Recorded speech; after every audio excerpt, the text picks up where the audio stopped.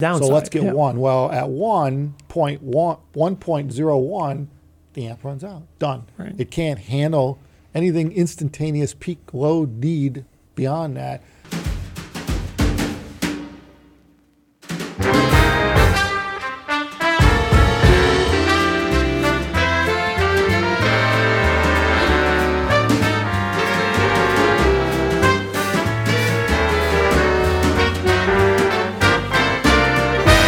We talked about amplifiers for headphones in a number of our videos, all about the various reasons why, you need an amplifier. Some people using speaker amplifiers for headphones, which is a whole nother topic altogether. It's kind of dangerous and all that stuff. But, if you don't know if man's got to know his limitations. Right? Mm. But anyway, you notice though, it seems like in the higher end of things, the better headphones tend to prefer more power. And I don't think we ever actually just kind of explained that, or if people understand we sort of skimmed why. it, but not really. Yeah. It does seem to be a trend. Overwhelmingly, high-end headphones tend to either require or prefer a lot more power than you normally get out of your phone, your laptop, your dongle, or whatever. More power than a traditional thing will put out. And it seems there's a few reasons for that. But I think overwhelmingly, it's sort of because they can. There's trivial benefits often that you could get away with if you have more drive power. There's sort of more leverage afforded to you. There's things you could do in different ways you can make the driver that may benefit slightly from having more power available. So if you're in the high end anyways, a lot of times there isn't really much of a penalty. Just say, hey, it needs more power than your phone. And on top of that, a lot of times things like laptops or whatever don't really sound the greatest either way. So it kind of sort of kills two birds there, I guess you would say, because it forces people to require some sort of higher end setup than like just plugging it into a laptop or something. I mean, it's like a known use case, When you're selling like a mass market $30 headphone, you can't expect everybody to know that they need, watts of power, right? You're going to be plugging into a phone or an MP3 player or whatever, Yeah, they got to make the speaker drivers in those highly efficient and highly compatible with just about any jack that can plug into. So I guess it's a different market. It's a top design criteria. Yeah. Whereas in the high end, it doesn't really matter as much. But the toss of the coin there is that, one thing people need to understand is that power relates to, or the available power relates to acoustic pressure. Like how much air can this thing move? And I mean, it's kind of like any machine, right? I mean, you're converting electrical signal to mechanical motion. The difference between a 5 horsepower go-kart engine and a 150 horsepower 4-cylinder in a car is dramatic in terms of how much work it can do. Mm-hmm. And it's the same with when you're talking about converting to acoustic pressure or energy. The more power you have in reserve or available, the more potential air this driver can push up to its limits, obviously. And I think that's one of the things that does vary on the higher end of things is the manufacturers of the headphones design it around having power. So the drivers can handle the power. Where if you took like that $30 headphone and plugged it in a big amp, you'd smoke it. If you turned the volume up high enough, you'd probably smoke it pretty quick, because those things are made for 50 milliwatts, and here we're running 3, 4, 5, 6 watts, which is 50 times the power.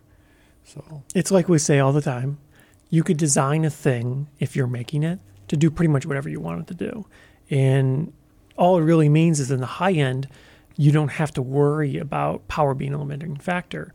When you're making a low-cost headphone, it has to be efficient. You have no choice, because people are going to plug it into laptops and phones and things like that don't have particularly high power out.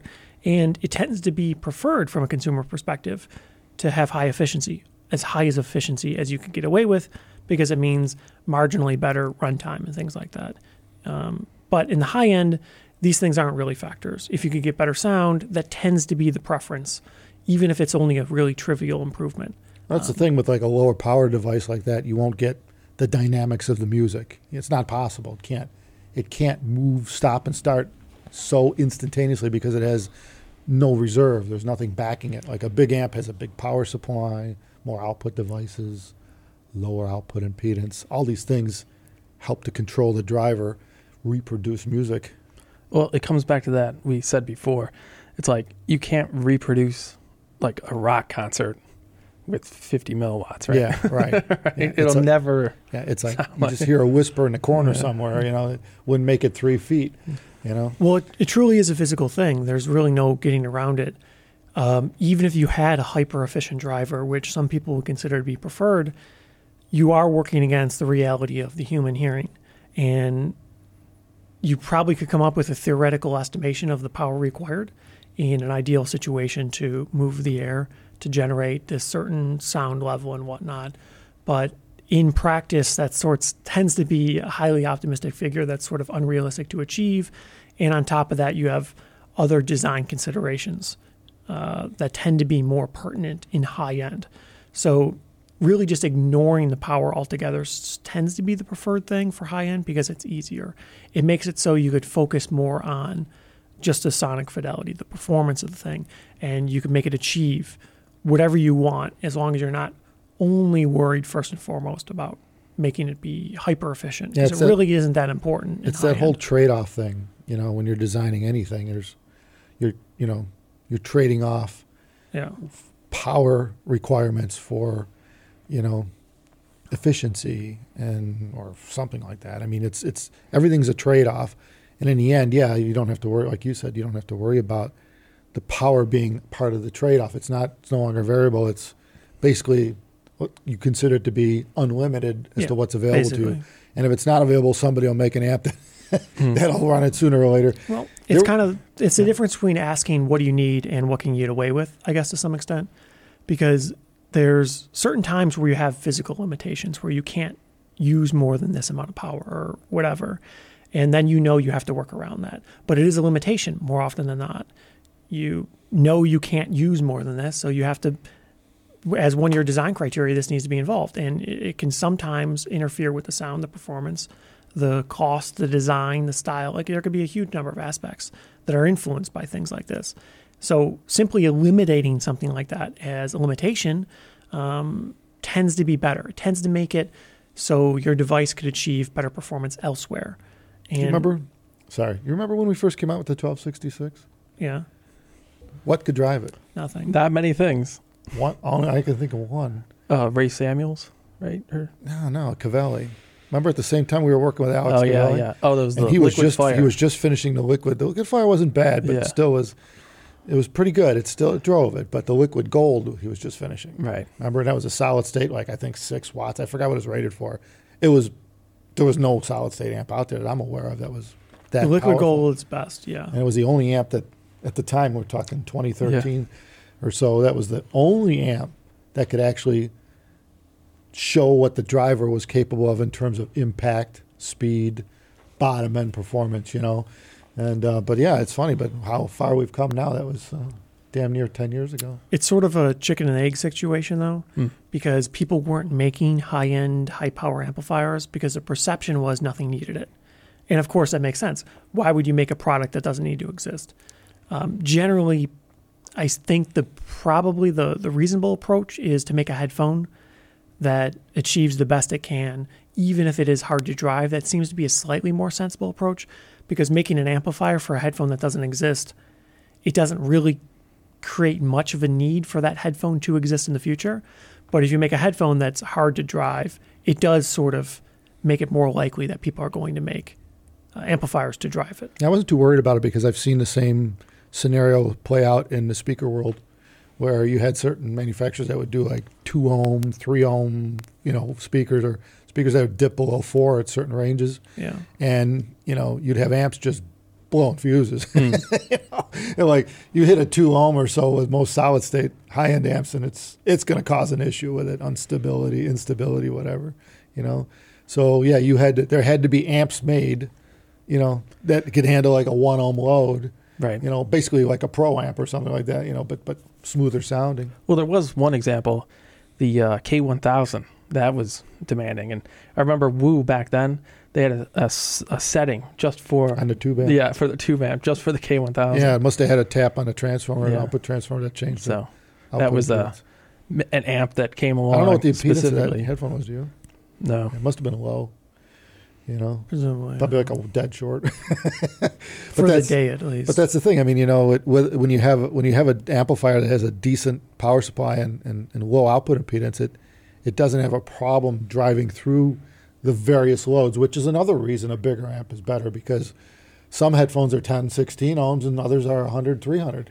So, you know, when you get to the higher impedance headphones, they're looking for some voltage. You're looking for some gain from the system to be able to drive them properly, and which a big amp will have. And then on the lower end of things, right, to drive like 16 ohms or 10 ohms or whatever the lower impedance ones, they're looking for more current. And again, a bigger amp will have a bigger power supply and lower output impedance, be capable to drive that current into the load. So you could say a bigger amp is more universal, even though it's a bit scary with some of the higher efficiency stuff, because you got to watch, you got to understand the limits of the volume control. And, you know, a lot of the amps have gain settings too. So usually if you're getting a headphone amp, a bigger headphone amp, most of them have high and low gain. And so on the higher, so you still get the, you know, the, what do you call it, the benefit of having low output impedance, big power supply. Right. It just doesn't, the volume has more range. You don't have to worry about turning it up too high. It's sort of like anything. Having more power and not needing it usually is better than not having the power and needing it. Sometimes there are some design compromises that are made to make a high power amplifier, but intrinsically that isn't really the case. So it tends to be the preferred approach to design the headphone as best you can, ignoring the power requirements. And sometimes it just so happens that the way you wanted the design, you want it to be, say, more tolerant of leakage or pore seals or something like that. And as a result, you need dramatically more energy and acoustic pressure. But there's a multitude of reasons why. Maybe you're a planar magnetic and you benefit from the electrical damping factor of having a low output impedance amplifier. And then in that case, you want high power amp typically. And there tends to be a few different design considerations that benefit from having higher power amplifiers. And the thing that people seem to get confused on, it's really not about the power. You always see people do the calculations and say, oh, at this volume level with this efficiency, you don't need this much 52 milliwatts, which is true. Yeah. It's sort of misleading because there tends to be other factors at play. Although those numbers are true, you really don't need a lot of power.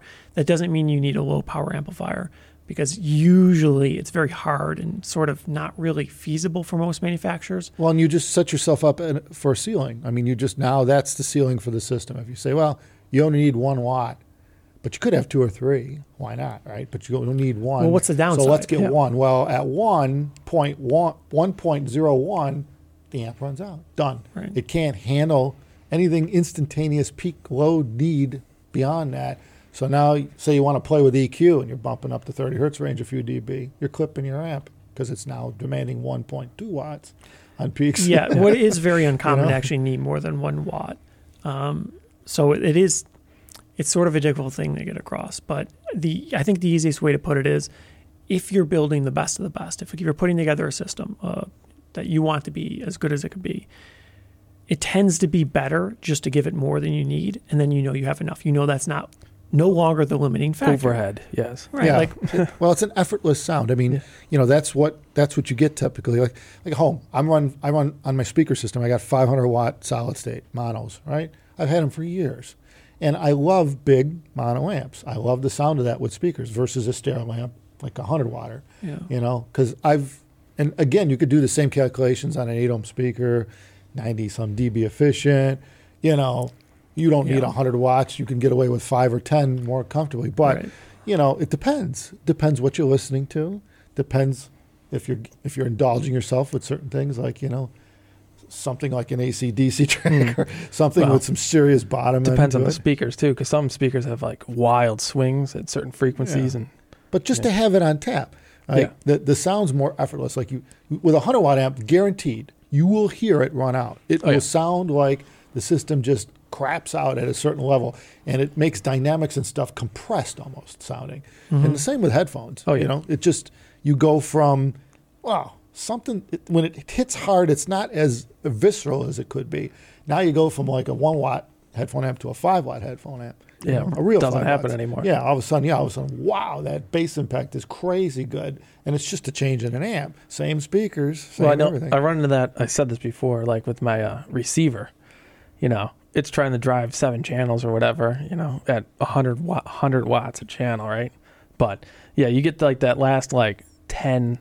You know, Yeah. in the range, and it's like it's not getting any louder, just runs out. and then it just shuts off. Well, the power supply just ran out. Yeah. I mean, that's the thing when you buy like couple $100 receivers Yeah.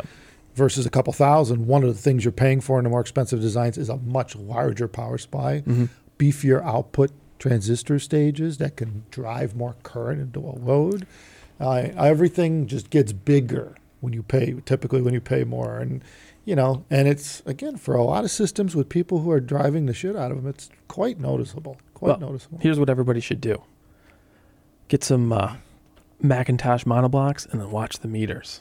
Yeah. It's like that explains it right there. You know, you're like, most of the time you're like, well, we're using like 2 watts. Yeah, it's But funny it how goes up to 300, those right? big watt meters that they Yeah. show wattage. Yeah, when you're playing it, like You need like 2. they don't move a lot, No. and all of a sudden something Yeah. will happen, and whoa, Yeah. and it's like whoa, and it's so quick that the meter can't even keep up with it because it's a freaking analog meter, right? You can't watch it, but it shows you that all of Yeah. a sudden something occurred, and bam, and all of a sudden it's calling for who knows how much because the meter can't keep up with the peak. There's a lot of complexities involved, and I think it's sort of a difficult thing to really describe easily. But generally, there's overwhelmingly technical benefits from having the power and not needing it, and very little, if any, downside. Generally speaking, amplifiers perform best when they're not run at heavy load. So if you could get more power and not use most of it, that usually works best. And since audiophiles tend to be looking for the best of the best, that's sort of the best approach, usually. Have more than you need. And, you know, and again, sound-wise. Now, one thing to consider, though, there are trade-offs between how much power you have and what the amp actually sounds like. You know, you don't want to go for a 50-watt amp, you know, or a speaker amp or something. And Well, there's no point there. It doesn't sound right. It just doesn't. Right. It's the tonality's off because that amp wasn't really designed for headphones. It was designed for speakers in a room. You know, crossovers, whole different system. That's sort of a fair So, point, though, You got because to watch what you mix it with. we're sort of saying, well, more power is better, which to some extent, yes, but at some point you start to run into other issues where Right. intrinsic in the design to make a 1,000-watt amplifier, you run into other compromises. You need and high issues and gain. stuff like that. You need more gain stages. You run into you need noise more floor parts, problems. bigger power supplies. Yeah, now the power supply, because you're running 1,000 watts, might be noisier on the quieter passages because Right. it's a huge supply it's drawn at. So yeah, basically it's kind of like a bell curve. Let's look at it that way, right? You're at somewhere you want to be up here at the top of the bell curve. You don't want to be too low, you don't want to be too high.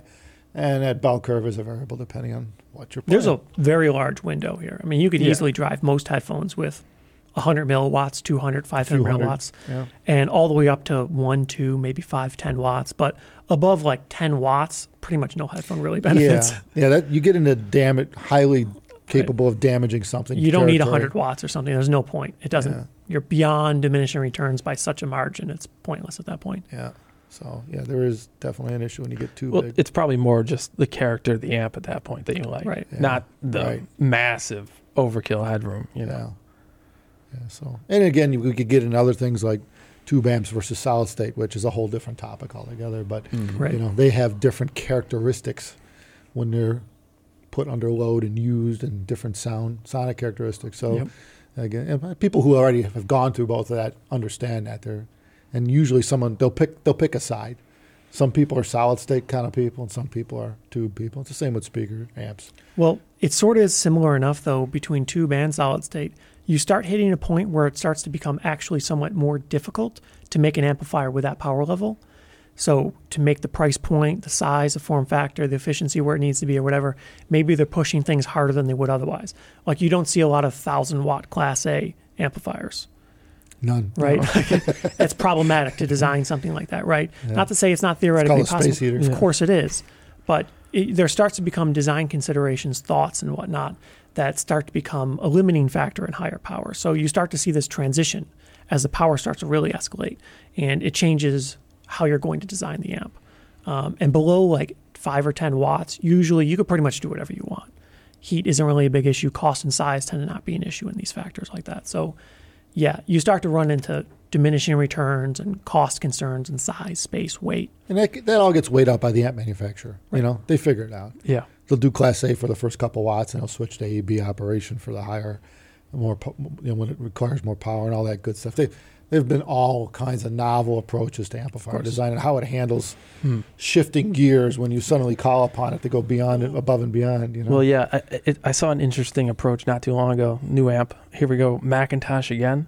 They have a new like amp out it's a tube amp and a solid state amp all in one.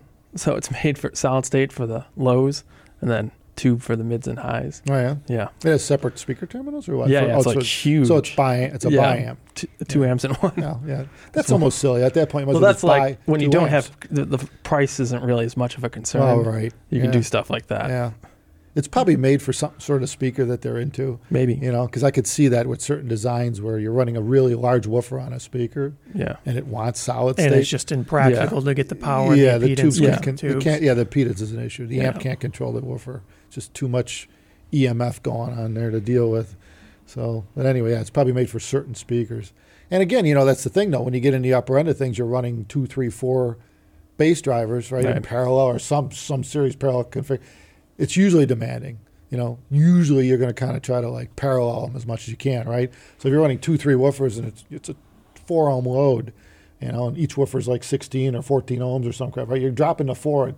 You know, you're going to, again, you know, the amplifier is going to need to have some serious power supply and current reserve to be able to drive that speaker through, which tubes would be tough to do.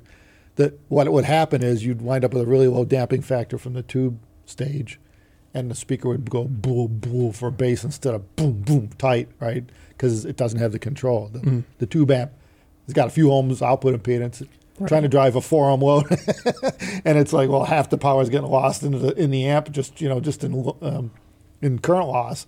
So it doesn't work like that real well for sound. So that was their compromise. Yeah, that was their thing. It's like, all right, we're going to make a beefy solid state design just for that. Kind of like subs, right? Subs are the same way. They got Class D switchers in there that are running 1, 2, 3,000 watts. That's true. Power. Yeah, you don't see tube powered subs. It's not too practical. much power, right? It's just not practical. Right. Can't do it. Well, you can't fit in the box, and they're usually all enclosed and everything, so you can't have like tubes inside a box. So. I remember the older designs from was it Definitive? Remember Definitive Audio? They still exist years ago. I think they're still around. Yeah, Sandy Gross started that company and sold it for a while ago, and started another one. Now he sold that. I guess he's out of it. Oh, really? Yeah, I just found out not too long ago that he sold Golden Ear. Yeah, Golden Ear. Yeah. I don't know who bought it. Audio Quest? I don't know. Anyway, their subs ran right off the line. You plug it in the wall, and I don't remember what they were doing, but there was no transformer, which is kind of scary. You know, it's just like they ran right AC. off a 120 rectified. Yeah, it was like 170 volts power supply. So they basically had unlimited rail voltage to deal with the sub, and you know, it's cheaper. Whatever the wall will give you. Yeah. So don't open them though. Yeah, don't open them. Yeah, while they're plugged in. Really. Yeah, you got a lot of voltage there at all times. You know. And no isolation, really. But, yeah, that was a cheap and dirty way of making a sub, was just run it right off the line voltage and rectify Subs don't care all that much, so it makes sense. Yep. But, anyway, we really got sidetracked as usual. Yeah. And there you go. There's the whole reason why bigger can be better. Sort of. Yeah, sort of, kind of, yeah. Always pretty much technical reasons. Yeah. It's just sort of easier, better, or whatever. And just be careful, because as you get bigger, you get a little more dangerous. You got to have control, self-control. You can't just hammer the volume on anything. Yeah. You got to understand the limitations of the driver. That thing could sound pretty good at higher levels. You get some clean sounding headphones, and it'll play through as loud as you get, right to the point where it stops playing. Yeah, and then it's like, oh, that was the limit. Right. So anyway, take care, everyone. Hit subscribe. We need more subscribers to make sure that people know we're on. Take care. Thanks.